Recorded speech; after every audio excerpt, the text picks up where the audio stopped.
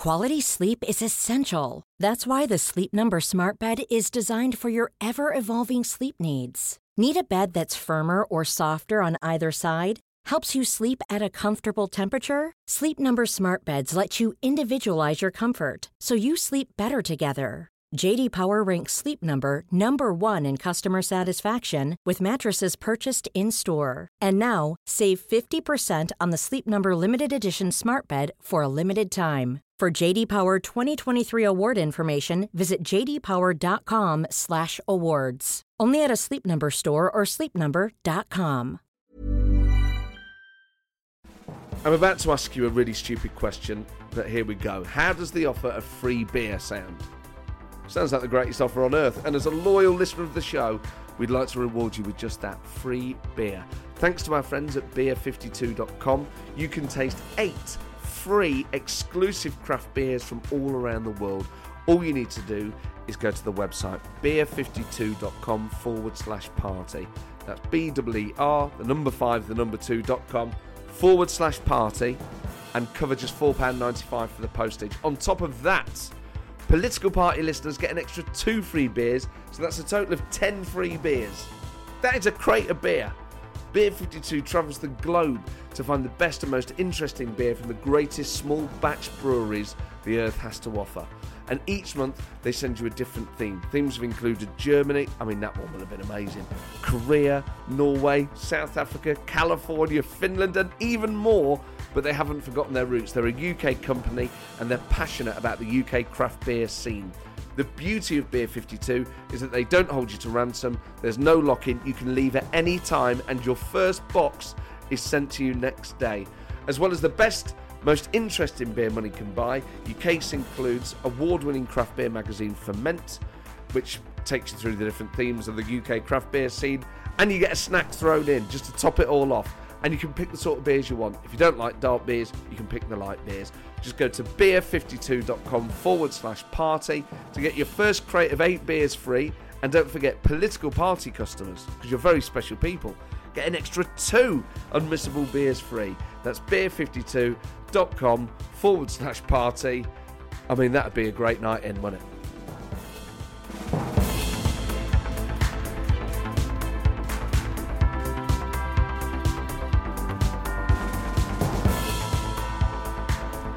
Hello and welcome to the Political Party. I hope this episode finds you well. Following last week's chat with Tom Tugendhat about the Russia report and just the brilliant briefing that Tom gave us, I wanted to get more detail on what Russia gets up to, which is why I'm so delighted that Bill Browder came on the show this week. He is exceptional. And we talk about this in detail, but he used to run Hermitage Capital Management, which was, for a while, the largest foreign portfolio investor in Russia. He had a portfolio of around $4.5 billion in Russia. He was expelled. He was tried and found guilty in his absence. His story is incredible, but you will have heard of Bill because it was Sergei Magnitsky, who was his lawyer, who was tortured and beaten, and the Magnitsky Act, which came into force in the UK recently, which was signed by Obama in 2012, which other governments around the world have adopted in order to prevent effectively human rights abuses and interference, which has 2 major planks. We talk about those, but it's basically freezing assets and visa bans. And that's how to hit Russia and other regimes like that where it hurts.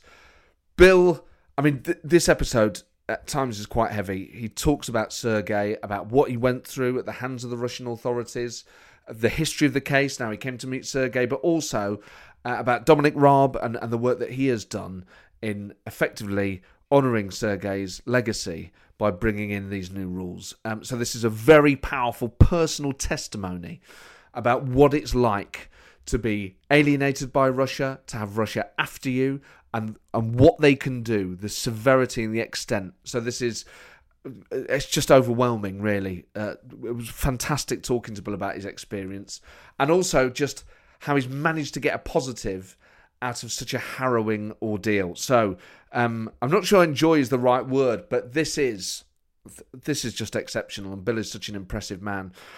So I shall leave you in the hands of Bill Browder.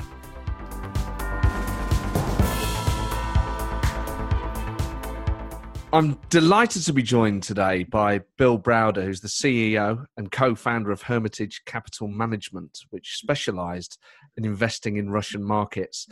Bill, you've risen to prominence not just as a result of your investment activity in Russia, but because of your tireless campaigning on behalf of your old friend Sergei Magnitsky, and that's led to the Magnitsky Act in various countries, recently here, first of all in the United States. We'll talk about all of that.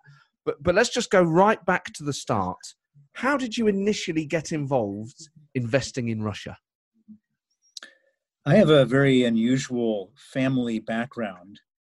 My grandfather was the general secretary of the American Communist Party from 1932 to 1945. He was he ran for president against Roosevelt in 36 and 40. On the communist ticket. He was imprisoned by Roosevelt in 41, pardoned in 42, expelled from the Communist Party in 1945 for being too much of a capitalist, and then persecuted during the 1950s for being a communist. And so I was born in 1964. I'm 56 years old. And when I was going through my teenage rebellion, I was trying to figure out a great way to rebel from this family of communists. And I tried out various things. I grew my hair long. You can't tell now by looking at me, but it grew into an afro. That didn't upset my family. I followed the Grateful Dead around the country, the rock band The Grateful Dead, for 3 months. That didn't upset my family. But then I finally came up with the perfect way of upsetting my family, which was put on a suit and tie and to become a capitalist. And that really did upset my family. So I became a capitalist, and I ended up going to Stanford Business School in 1987. And I graduated business school in 1989. And 1989 was a very auspicious year because that was the year that the Berlin Wall came down. And as I was trying to figure out what to do with my life, one day I had an epiphany, which was that if my grandfather was the biggest communist in America and the Berlin Wall has come down, I'm going to try to become the biggest capitalist in Eastern Europe. And that's what I set out to do. And I moved from California to London. I set up home and shop in London. And I eventually moved in 1996 to Moscow. And I set up an investment fund called the Hermitage Fund. And that investment fund grew to become the largest foreign investment fund in the country. And for a while, it was the best gig you could ever have. It was like the Wild West, the Klondike, until it turned very ugly. So you go to Russia, in a way, you're kind of honouring your grandfather's, the influence that Russia had on your family, I suppose.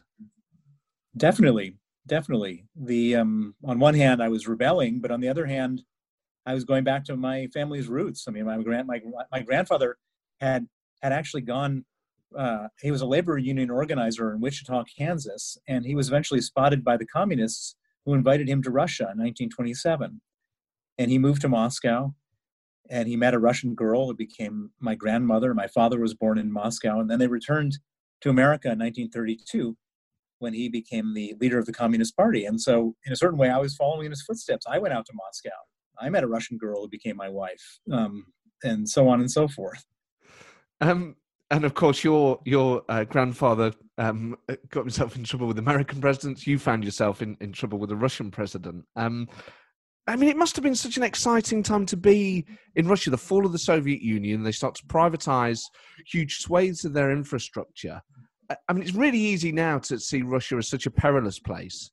Did it feel perilous then? It felt perilous, but in a different way than it feels perilous now. So when I showed up there, it was total chaos. The main philosophy behind the government's plans at that time were that they wanted to go from communism to capitalism. They said, we want to become capitalists. And they figured that the best way of making capitalists was to take all the property that time was owned by the state, so it was all state property, and to pass it to private individuals through what they called mass privatization. And so the idea was that everyone would end up owning a piece of the Russian economy, and because they owned a piece of the Russian economy, they want to continue with capitalism, not go back to communism, and that would be the end of the story. It got all messed up, though, because it was like building a house where they didn't put in the plumbing and electricity. And the plumbing and electricity was the rules and the property rights. And so they ended up creating this capitalist system, and 22 individuals ended up with 40% of the country. And so they completely messed it up. But at the time, it was just the most exciting thing in the world. You could buy a share on a Monday, and by Friday, that share might be worth 20 times what you paid on a Monday. It was just total gold rush, Klondike type of situation. And is that the flaws early in the system? Is that corruption, or is just that incompetence, or is it a bit of both? Well, I think that it was both. They designed the system. The people who were going to exploit the system designed the system to exploit it. And so it all looked good on paper at a very high level. But anybody who knew what was going on knew that it could be abused. And the people who abused it most were these 22 oligarchs, who probably had a very intimate relationship in designing it. And to the extent that they didn't design it, then they worked together and bribed the Russian ministers to make sure that they ended up with all this stuff. And so you ended up in a country where 22 individuals owned everything and everyone else was in destitute poverty. It was really ugly. And it wasn't really twinned with any meaningful political reform. There was this moment at the time when the Soviet Union broke up, where Boris Yeltsin, who was the president at the time, said, let's just make a place where you have freedom of you have democracy, you have freedom of speech, you have independent media. The trouble was that all that stuff worked only to the extent that you didn't have somebody at the top trying to abuse it. And that's what happened with Vladimir Putin. He came into power and took all those things away, and nobody could do anything about it. So you're in a situation where you don't own these companies, but you've got significant shareholdings in companies like Gazprom, and you are what they call an activist shareholder, where you don't control the company, but you use your shares to try and improve the culture of those businesses. At that stage, I mean, in any business scenario, when you're dealing with certainly utility providers on that scale that are exporting it globally, would be difficult, the politics of that. How more difficult was doing that in Russia? Well, it was weird. So when you call me an activist investor, that in the world of finance, that term has a different meaning in London or New York than it does in Russia. So in London or New York, you might be an activist investor, and you might say, the company is too complicated. You should streamline it. The CEO should divest divisions that aren't core to their mission, or something like that. In Russia, you had the CEO of a company stealing $5 billion worth of assets off the balance sheet, and by selling them to his brother for $100,000. So it was really more like being a policeman than to be a sort of financier. We were dealing with major, probably the biggest frauds that have ever existed in the history of business were going on in Russia. And so that was what activist investing was all about: exposing the stealing and trying to stop the stealing. I guess what I meant was it's slightly more dangerous for you to stand up to stuff like that in Russia than it might be in the UK. Well, that's definitely true. So, in the UK, maybe an activist investor gets a bad article written. Maybe someone even sues them in court. But in Russia, they come after you with their guns blazing, literally. People are shooting at you if they don't like you, and so you don't just risk your money; you risk your life. Your relationship with the Russian government, and I suppose that culture began to break down. You were denied entry to Russia. You were deported to Britain, and then convicted in absence of tax fraud. Before that, though, were there any warning signs that action like that was on the horizon? Well, that's what was so strange about it. Normally, you would get some sense of that. I mean, yes, we were fighting with different people, and we would expose their crimes, and they would fight back, and they would accuse us of things, and so on. But it was all very much in the business arena, never with the government. And then all of a sudden, one day I'm flying back. It was November 13th, 2005. I was in London for the weekend, and I'm flying back to Moscow, where I lived for 10 years. And I get stopped at the border without any warning, totally surprised. They arrest me. They put me in the detention center of the airport. They keep me there for 15 hours. I'm not sure whether I'm going to be sent to Siberia or deported. And then finally, the next morning at 11 o'clock, they grab me very quickly and frog march me up onto an Aeroflot flight, send me back to London, and declare me a threat to national security, not to be allowed to come into Russia ever again. When you were initially arrested, when you're dealing with someone like Putin, that must have been pretty scary. I mean, a number of things could have happened to you at that point. Well, when I was sitting in that detention cell, I thought more than likely I was going to be sent to Siberia. And I thought I would probably spend the next 10 years of my life in jail. And I thought that maybe I wouldn't even survive the next 10 years of my life. Maybe something terrible would happen to me in jail.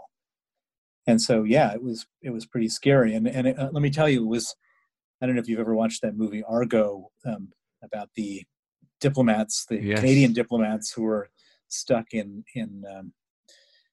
Tehran, and they come up with a plan to evacuate them, pretending that to move some people, pretend they're part of a movie crew. Yeah. And when they're on that airplane and it takes off and they're in the air, it was just the biggest feeling of relief there ever was. And that was the feeling I had when I got put onto that Aeroflot flight, and I knew that I wasn't going to be sent to Siberia. And in those years where you're, you say that tension is restricted to the business arena, did you ever worry? Did you ever think actually things are becoming unsafe? Did you ever feel like you were being spied on or watched? Well, Russia made a transition from what I would call disorganized crime to highly organized crime. And when I first got there, it was totally disorganized crime. And so if you owned a diamond merchant business and you had a shop, a storefront, then all the mafia gangsters with their gold chains and their guns would come to your store and demand kickbacks and extortion and bribes and so on and so forth. But I was operating a international investment fund out of an anonymous office, trading in securities on a stock exchange, and so nobody noticed me for a long time. But when Putin came in, he's a KGB operative and very organized, and they sort of went through everybody in the country and just figured out who they could shake down, and it went from disorganized crime to highly organized crime, and the criminals were the guys running the country. Have you ever met him? I've never met him, no, or spoken to him. I mean, he's obviously said a few things about you over the years. It must be so strange and unnerving. It's horrible anyway to think there are people out there that don't like you or that would say unpleasant things about you. When one of them's Vladimir Putin, that must be deeply unsettling. It was. And the most interesting moment of Vladimir Putin's talking about me was in the summer of 2018. Putin was meeting Donald Trump in Helsinki for the first ever summit between the two presidents. And they had this secret meeting where nobody was allowed in other than Putin, Trump, and one of Putin's translators. No members of the U.S. government were there, no note takers. They had this secret meeting for 2 hours. At the end of the meeting, they held a press conference. And at the press conference, a Reuters journalist stood up. And the Reuters journalist asked the question to Putin, are you going to hand over the 12 Russian GRU officers who have just been indicted by Robert Mueller a few days ago? And Putin, who knew this question was coming, smiled and said, well, we just talked about that with the president. And yes, of course we would hand them over, but this would have to be a reciprocal arrangement. And in return, we would want President Trump to hand over Bill Browder and the 11 U.S. government officials who are part of his international criminal syndicate. And at that point, the Reuters journalist then asked President Trump, what do you think about this? And Trump said, I think it's a great idea. And for 4 days, I wasn't sure whether I was going to be handed over by President Trump or not. And it was only when the US Senate held a vote on whether or not I and the 11 others should be handed over, and they voted 98-0 that we shouldn't, that Trump, about an hour before the vote, he knew what the vote was going to be, walked back his statement and said, no, we're not going to hand anyone over. That must have been the longest 4 days of your life, where your own president is, when it gets to that stage where the president of the United States is potentially going to be complicit in you being extradited to Russia, and then God knows what happens to you. I mean, it's in terms of Trump's openness to Russia and Russian corruption and how just he did all this in plain sight.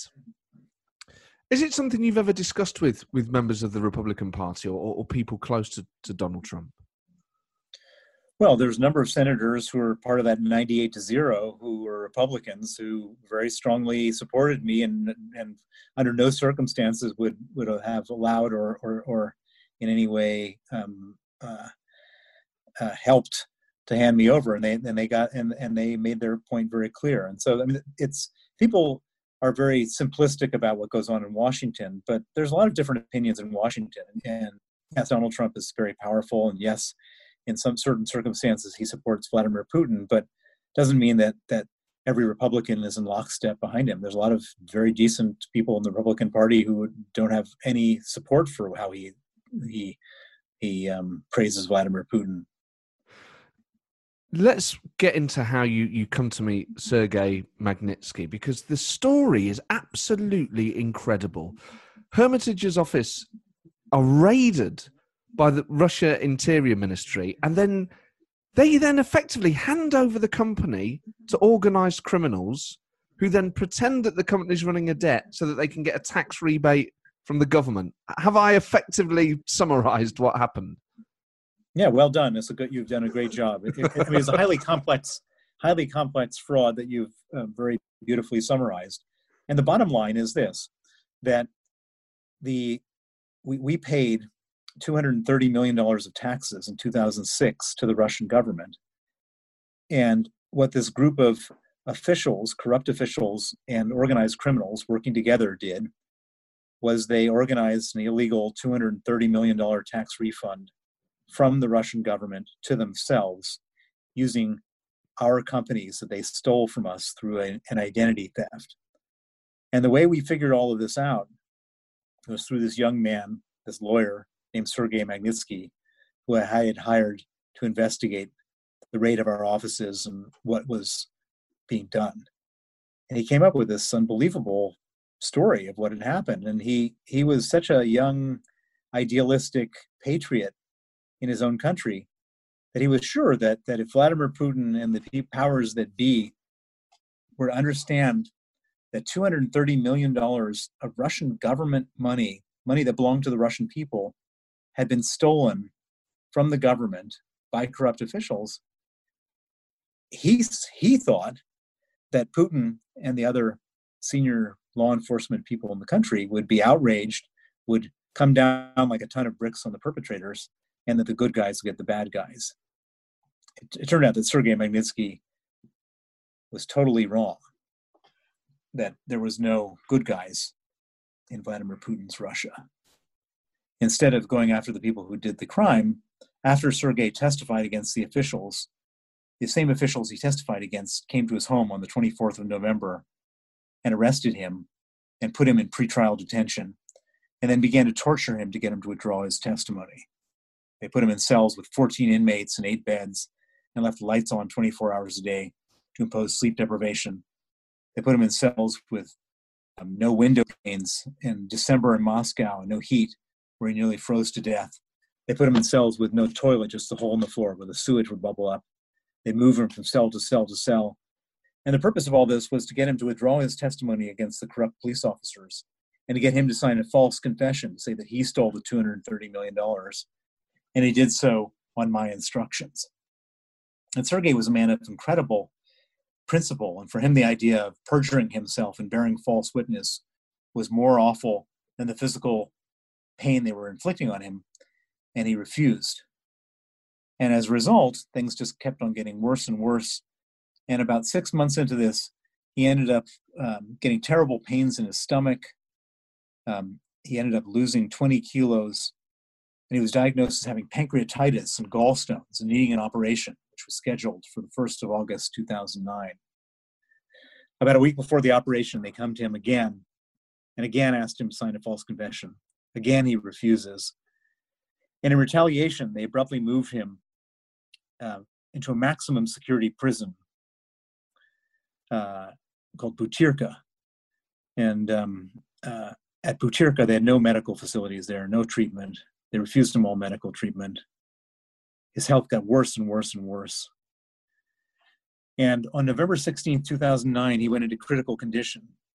And on that night, instead of putting him in the emergency room, they put him in an isolation cell. They chained him to a bed, and 8 riot guards with rubber batons beat him until he died. He was 37 years old. He left a wife and 2 children. That's just the most appalling thing I've ever heard. And you know, where it's happened to anyone, but particularly it's happened to such a good person who was helping make the world a better place and standing up against corruption and injustice is just so hard to hear. I mean, I'd heard some of the stuff that had happened to him. I hadn't heard it in that detail. And obviously it's remarkable, really, that his legacy lives on and that these pieces of legislation around the world are rightfully done in his name. How did you come to meet him then? You hired him because he was a sort of expert in tax fraud, but had you met him before? Did you know him by reputation? Well, so Sergei was somebody who everybody in Moscow knew. He was really the best. He was the best sort of business and tax lawyer in Russia. He just knew he could do 10 things in the time it took anyone else to do one. Just a sort of genius guy and really hardworking. And beyond being hardworking, he was also really just like this good family man and you know, reassuring character. And if you had a problem, he always could solve it. And he would, you know, you might call him up at 8 o'clock at night with a problem. And then by the time you get to the office the next morning, he's like stayed up all night to solve it. And he was just like one of these people that you just couldn't help but admire. He was just like not flashy at all. He didn't live in, he wasn't an oligarch. He didn't drive sports cars. He lived in a modest 2-bedroom apartment in the center of Moscow. I met him as our sort of firm lawyer. He had at different times, he had done different assignments and I knew how good he was. And he was one of these people you just sort of wanted to have around. You wanted him on your team if there was trouble. And that was the role that he played. And I wouldn't say that he was someone I knew very well. I mean, we had a lot of lawyers and accountants and advisors, but he was one of the people who was always sort of filtering in and out of the picture. You know, show up at Christmas parties and things like that. And but when he took on this assignment to figure out how this tax money had been refunded, I got to see his real character. You don't really know a person unless you've seen them under duress, and that's how I got to know Sergei's real character. You know, not the superficial stuff. And boy, what a man he was.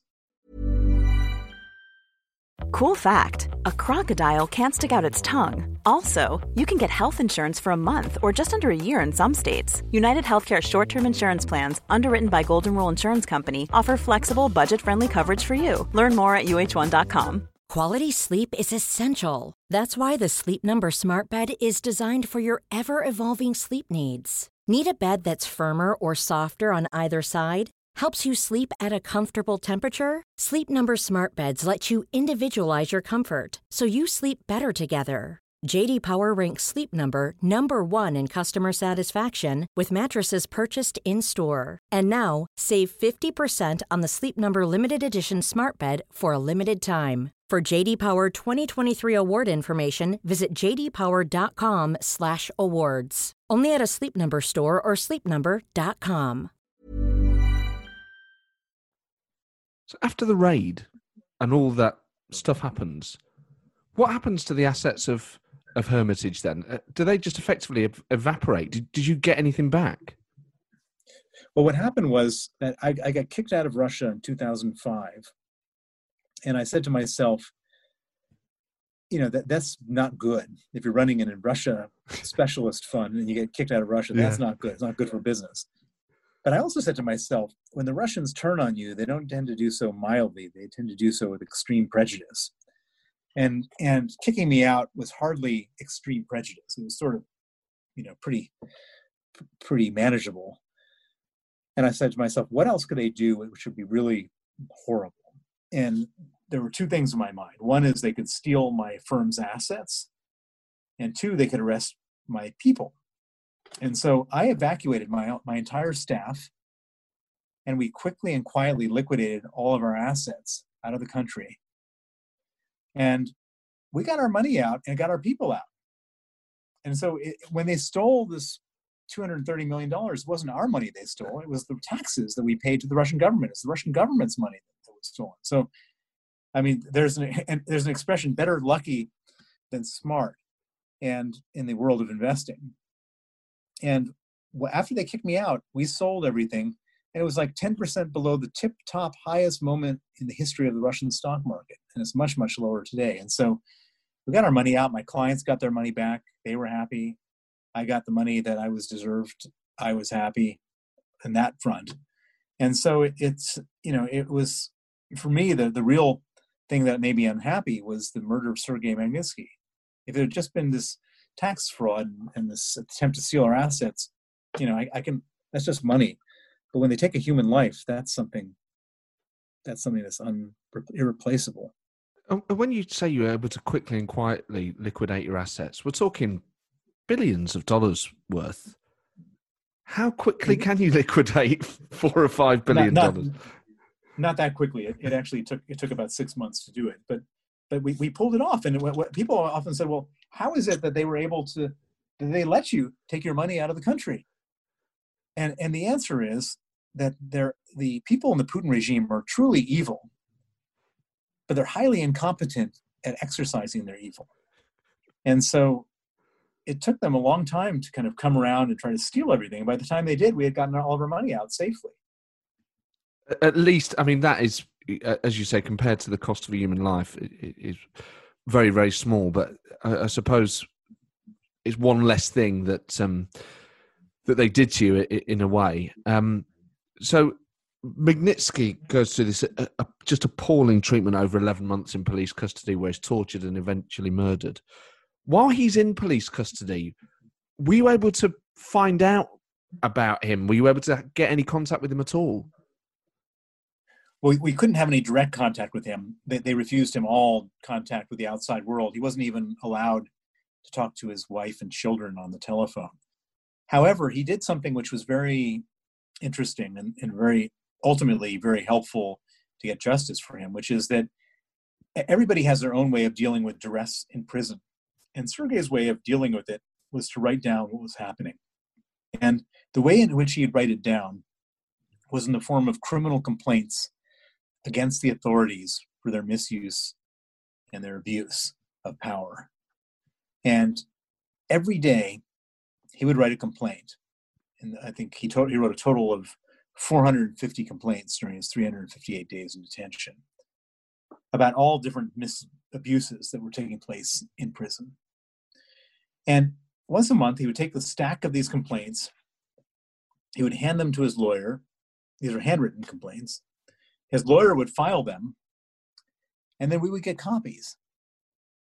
And so because of those handwritten complaints, we got a bird's eye view into what was going on with him, and it was horrible. It was the worst. So to see somebody being tortured and knowing that you can't do anything about it was just horrible. It's probably the worst feeling there ever was. And so, it was like I was a voodoo. They were like I was a voodoo doll, and they were like, by sticking pins into him, they were sticking pins into me, and it was terrible to watch him suffer and to sort of somehow be so powerless to stop it. You've been arrested on Interpol warrants that have effectively then been quashed as a result of this conviction in your absence in Russia, including when you were in Spain.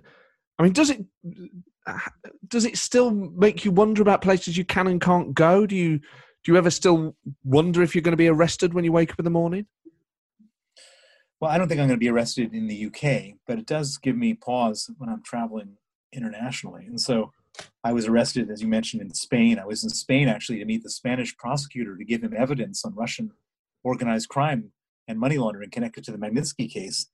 And I show up in Spain, and these two heavily armed Spanish national police people come to my hotel room and grab me and put me under arrest and take me to the police station. And thankfully, they were there to arrest me on an Interpol warrant from Russia. And thankfully, the warrant the Interpol canceled the warrant because it was illegitimate. But if I was sent back to Russia, I would suffer the same fate as Sergei Magnitsky.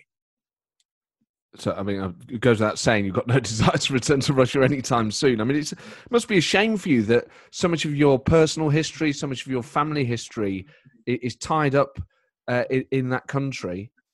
I mean, I suppose unless Putin moves on and Russia becomes a functioning democracy, there's no way you can go back. Yeah, there's no way I can go back while Putin is there. But and who knows? Probably no way I can go back if anyone's there. I'd like to go back. I have really fond memories of Moscow and St. Petersburg, and I had a lot of good friends there. And most people I can't be friends with there because if they are friends with me, then bad things can happen to them. And so it was a shame, and it is a shame. And I'd like to go back someday, but I'm never going to go back until I'm on a suicide mission. I go back when it's safe for me to go back. We've talked on the show a number of times about Russian misinformation and the way that they intervene in other countries and sow dissent and all the rest of it. And you were a victim of that as well. Andrei Nekrasov made a film about you called The Magnitsky Act Behind the Scenes, which effectively claims the Russian government wasn't responsible for Sergei's murder. I mean, it's bad enough going through stuff like a friend of yours being tortured and murdered, but then to have films made which are effectively taunting you and then get shown around the world must be an incredible thing to go through. Well, in the order of magnitude of nastiness, on one end of the spectrum is death threats, followed by rendition plots to kidnap me and get me back to Moscow, followed by Interpol arrest warrants and being arrested and extradited back to Russia, followed by mutual legal assistance requests to gather all the information from foreign law enforcement bodies on my movements and on my activities, followed by lawsuits I've been sued for libel in 2 different jurisdictions. I've been sued in other areas. And so having some, paid propagandists make some film about me is about the least worrisome thing out there. I've got bigger fish to fry than that. It's like a sort of mosquito. No one likes mosquito bites and they irritate you. But nobody took that film seriously, and in fact, all it showed was how desperate the Russian government was to kind of say black is white and white is black, etc. The UK has had its own unique relationship with Russia, particularly in the last few years with Litvinenko and the Skripals. When you see stuff like that, and obviously the Skripals was only a couple of years ago, do you feel a bit nervous? Do you feel like you're not entirely safe even in Britain? Well, I was really upset with the way in which the British government dealt with the Litvinenko murder and the Skripal murder to a lesser extent, because these were effectively acts of war on British soil using radiological and chemical weapons.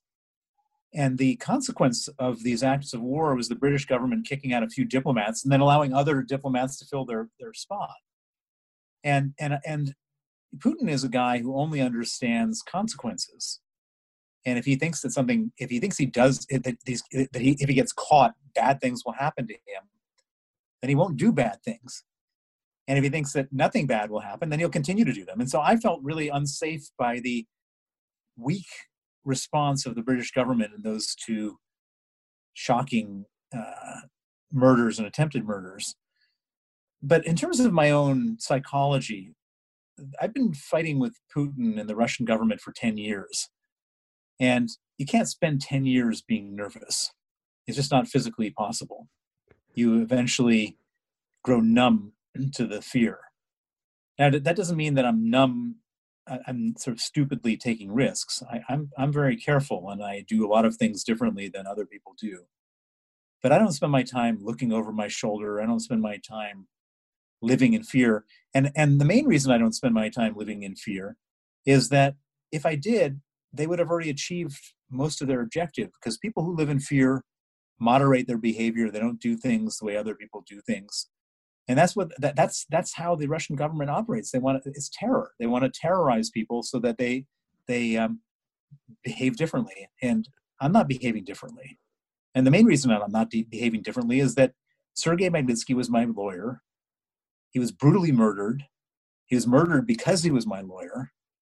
And I owe it to him not to be afraid, because he wasn't afraid. And I owe it to him to get justice for him. And I'm not going to back down with any of the stuff that they're doing. And maybe they'll get to me one day, and that will be a terrible thing, probably worse for my family than for me, because I won't know it after I'm dead. But I'm not gonna allow them to get away with what they did.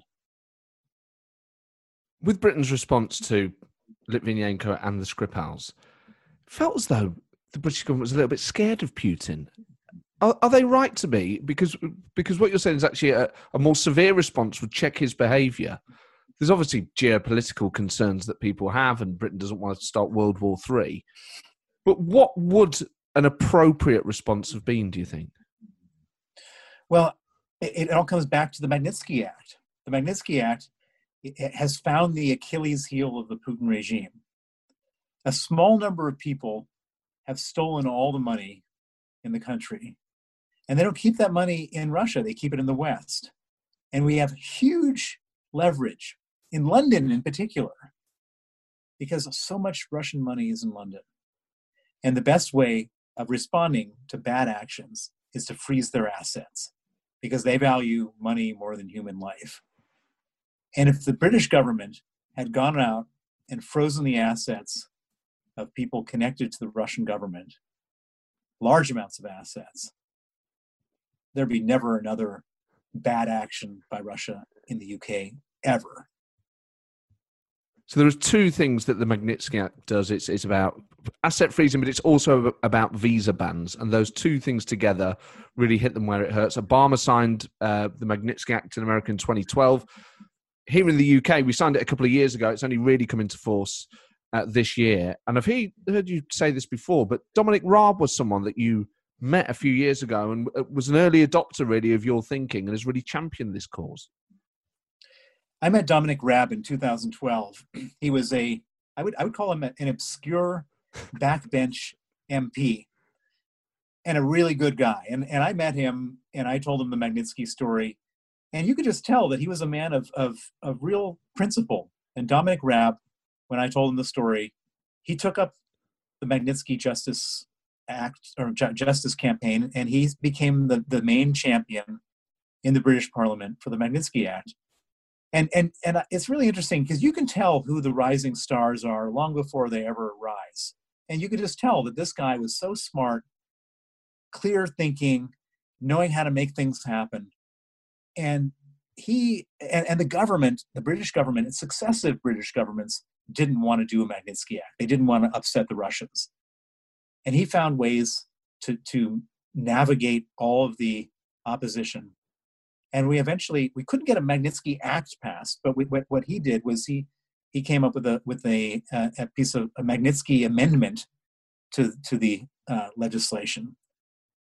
And as he built this whole process up, and as he kept on navigating it through the different complexities of parliament and government, his star started to rise. And he went from being a backbench MP to being a junior minister. And then eventually he became the foreign secretary. And it's really important that he became the foreign secretary for this purpose, because the Magnitsky Act was passed, but then we needed it implemented. And and so many previous foreign secretaries and prime ministers are all advised by their bureaucrats, don't rock the boat, don't do this stuff. But this was Dominic's. This was his one of his, probably one of the most important things he'll have ever done in his life, which is to create a piece of legislation for victims of human rights all around the world. And he wasn't going to listen to the bureaucrats, and he made it all happen. And so, whether you love him or hate him, and I obviously I think he's the best thing out there, but there are others that don't. But whatever, he deserves. He's a hero here on this portfolio, and everybody should applaud him for it, whether you like him in other areas or not. You took Sergei's widow to see him a few weeks ago. It must have been very emotional. It was truly emotional. We went on the day that he was introducing in Parliament the implementation of the Magnitsky Act, and most importantly, the sanctioning of 25 Russian officials who killed Sergei Magnitsky. And we were invited to his office, Sergei's widow, Sergei's son Nikita, myself, and we sat in his office while he spoke at Parliament and while he told the story of Sergei Magnitsky to the Parliament and as he sanctioned the people who killed him. And then he came back to his office and sat with Natalia, Sergei's widow, and he told her how important Sergei's sacrifice was to where we all are now in the world, and that his sacrifice and that Sergei's death might have been tragic, but it wasn't meaningless. And to hear him say that to Sergei's widow, really, I'm moved just talking about it right now. There are 49 names on that list that Britain will initially take action against, asset freezing and visa bans. 25 of them are Russian. 49 seems like quite a small number. I mean, is this a good start or is it slightly underwhelming? It's a good start, but the emphasis should be on the word start. If no other people are sanctioned, then this would be a horrible catastrophe. It would be there should be thousands of people sanctioned. The terrible things that go on around the world deserve many, many more people. And this is a very, very powerful tool to freeze assets. We live in a world of globalization where people move around, they move their money around, and people do terrible things in a lot of countries, and then they want to come and buy a villa on Belgrade Square or send their kids to fancy boarding school. And that may not sound like a terrible thing to take away from them, but for somebody with a lot of money and a lot of power, it's deeply upsetting for them to have that taken away from them. And it's powerful, and it's something which should be used liberally against bad people all around the world. And some people say, it's not our business to be policing the world. It's not our business to be, getting involved in this. We need money in the UK. But, if you sanction 2,000 or 3,000 people, you don't need their money. It's like, do we need crime? Do we need like drug lords' money in the city of London? I think everyone would say, no, of course we don't. So why do we need somebody involved in a genocide or things like that? And so I think that we can have a moral foreign policy and do this because it targets the individuals. It doesn't go after the whole country. We can still do business with China, and we can sanction the people who are running the concentration camps for the Uyghurs out there. We can sanction the Russians who are involved in Magnitsky's killing, and we can continue to have foreign relations with Russia. You can do both things. I mean, the investment world inside out. Do you get the sense that in London financial circles, people have been perhaps a little bit wary of taking action because they say, well, if you start freezing assets, that's going to undermine London as a global financial centre. You get capital flight, then we don't have the money to redistribute across the country to spend on schools and hospitals. Do you think that fear is real?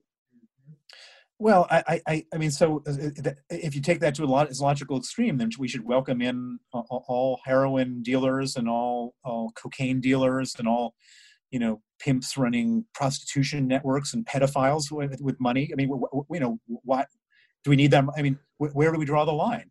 I mean, we should say that people involved in genocide should not. We don't. You know what? If our standard of living is a tiny bit less because we're not going to have genocide people keep their money in London, I'd be willing to make that sacrifice, and I bet you most people in Great Britain would as well. And in financial centres, do people think like that? Financial centers, these people are automatons. They're trying to maximize profit. They'll do whatever the rules say they should do, and it's not they don't make policy. They're just trying to maximize profits, and you can't have somebody maximizing profits telling you what to do. You have to run a foreign policy based on national interests, and I think it's in British national interest to run a moral foreign policy. I think most people would agree. I guess I was just trying to understand if within financial circles people felt the same way that you did, or whether you're a bit of an outlier. No, of course not. They're total scumbags. They just want money. Oh, I mean, that's what people presume. It's a shame to hear it clarified. It's totally true, and that's why they're not the ones who make the rules. The people in government make the rules, and they should do so on basis of national interest, not on the basis of, how some banker who's got a big house in Chelsea wants to get a bigger house. It doesn't help everybody else; it just helps his house. You become more of a political activist now. Do you miss the investment world? Well, I would say that I had a fun time doing the investment stuff when I was younger, and it was interesting, and it was challenging, and it's great to succeed, and it's great to have a scorecard. You keep your score with money, and that's all fun and interesting. But I would say it's literally 1,000 times more satisfying fighting for justice than it is fighting for money. And there's nothing better than, when I sat in Dominic Raab's office and he honored Natalia Magnitsky and recognized the sacrifice that she had made by losing her husband, but that his sacrifice would lead to the saving of lives. There's nothing that can beat that moment and moments like that in terms of having meaning and doing something important. You've had huge success, not just here, as we said, in America. Various other countries around the world have adopted the suggestions, the policies that you've recommended. And I'm sure you continue to lobby for an extension of those and for other countries to adopt them. Are there other political causes you can see yourself getting involved in? Well, everything that I'm doing is somehow connected to human rights. And so I'm there's no way I have the bandwidth to get. I mean, the number of tragedies and the terrible things going on that I learn about through my Magnitsky work, is overwhelming. I became aware of the genocide against the Uyghur minority in China.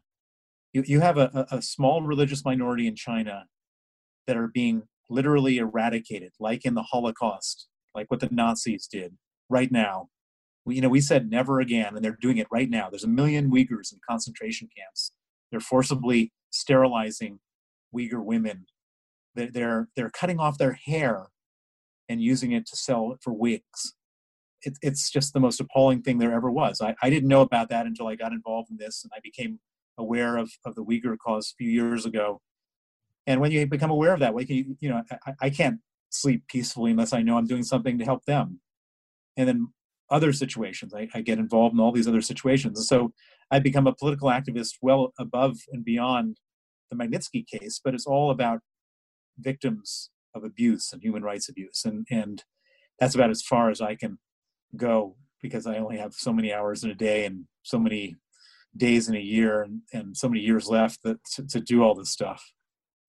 What's your assessment? You watch politics very closely. Obviously, you're rightfully very respectful of Dominic Raab because of what he's done. What's your assessment of British politics in general at the moment? I'm thinking more in terms of Boris Johnson and Keir Starmer. I mean, as a political observer, what's your analysis of Boris Johnson as a Prime Minister? Well, it's interesting. So I've met Boris Johnson. In fact, I met him several times, and he wrote an article in the Telegraph when he was the mayor of London about how we should have Magnitsky statues in London, and the Magnitsky Act is an important thing, and he supported it in his prime ministership. And Keir Starmer, I also really like. He's been really clear-eyed and articulate about the threat of Russia and the threat of China and so on. And so, I mean, when Jeremy Corbyn was running, I was so scared that he would become prime minister, because he's on all the issues I care about, he was really not a good guy. He liked dictators. He liked Putin. He was anti-Semitic. I mean, and he wanted to do all sorts of terrible stuff that I really disagreed with. But I kind of feel like I kind of feel in a certain way, I mean, yes, everyone can criticize any of these guys for a lot of different things, but on my portfolio of human rights and Magnitsky Act, both Boris Johnson and Keir Starmer are pretty strong guys, and so it would be neither a disaster one way or the other, depending on how the politics changes. As far as I'm concerned, with these two individuals. You've written a book about your experiences called Red Notice, which, to my embarrassment, I've only just ordered, so I haven't read it yet, but I look forward to reading it. You're in for a treat. It's a good book. You'll enjoy it. Yeah, I've heard. Do you think you'll write more books? Is that something that you think you can see yourself doing? Well, as soon as I finish this podcast, I'm going to be getting back to the computer because I'm writing my second book. It's going to be called Freezing Order, and it's going to be a continuation of the Red Notice story. And I think it'll be just as enjoyable as Red Notice to read, and just as shocking, I think. Well, I look forward to reading them both. Bill, this has been such a treat. I can't thank you enough for giving me your time and for telling us your story in such detail. You've really lived through such a horrific experience. You handle it all just so well. It's remarkable. Well, it's nice of you to say. There's been a lot of highs and lows, but I think we're making a lot of progress. We're winning. We're getting Magnitsky Acts around the world. We're after the UK, we're expecting Australia to do a Magnitsky Act, and then the grand prize will be the European Union. If we can get the Europeans on board, which is the hardest group to get on board, the bad guys will have really nowhere to go. Well, that's a message of hope. Bill, thank you so much, and good luck with your second book. Thank you.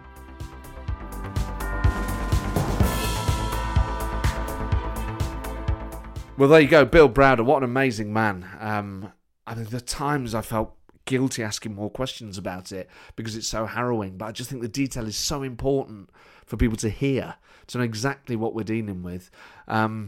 Ultimately, I suppose it ends on a note of hope because governments around the world are adopting those recommendations of visa bans and asset freezing, which Bill thinks and many other people think will hopefully improve the behaviour of these repressive regimes so that people like Sergei don't have to go through that awful death, and that dirty money can be kept out of countries and financial centres like London. So he has done a phenomenal job in lobbying governments around the world and honouring his friend's legacy. What an amazing guy. I've put a link to his book in the show notes, Red Notice, so that you can buy that if you would like to read that. Obviously, and it feels a bit cheap promoting my own book on the back of it, but I have written a book called Politically Homeless, which is now available. I'll put the link in the show notes to that as well. You can pre-order a signed copy.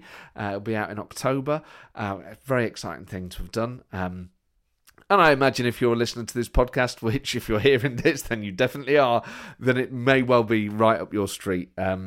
It's a part memoir and a humorous analysis of, frankly, why politics has gone to shit over the last few years. So thank you for your emails as well. Don't forget you can email the show politicalpartypodcast@gmail.com with guest recommendations, any feedback as well on the show, and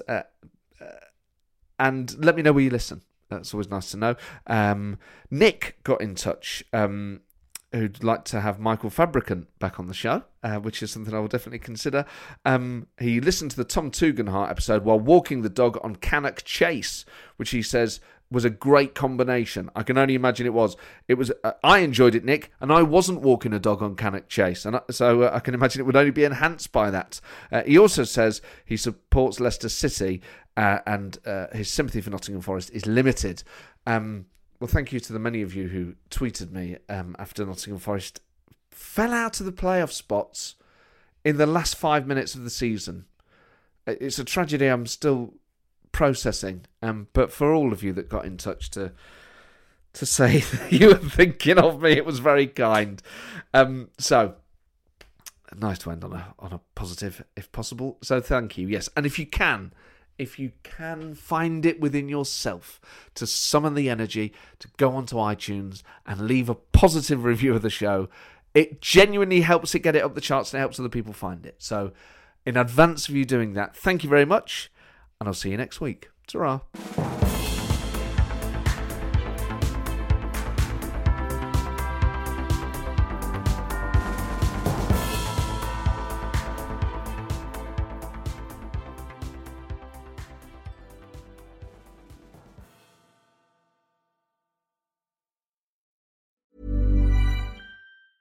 Hey, it's Danny Pellegrino from Everything Iconic. Ready to upgrade your style game without blowing your budget? Check out Quince. They've got all the good stuff, shirts and polos, activewear, and fine leather goods, all at 50 to 80% less than other high-end brands. And the best part? They're all about safe, ethical, and responsible manufacturing. Get that luxury vibe without the luxury price tag. Hit up quince.com/upgrade for free shipping and 365-day returns on your next order. That's quince.com/upgrade.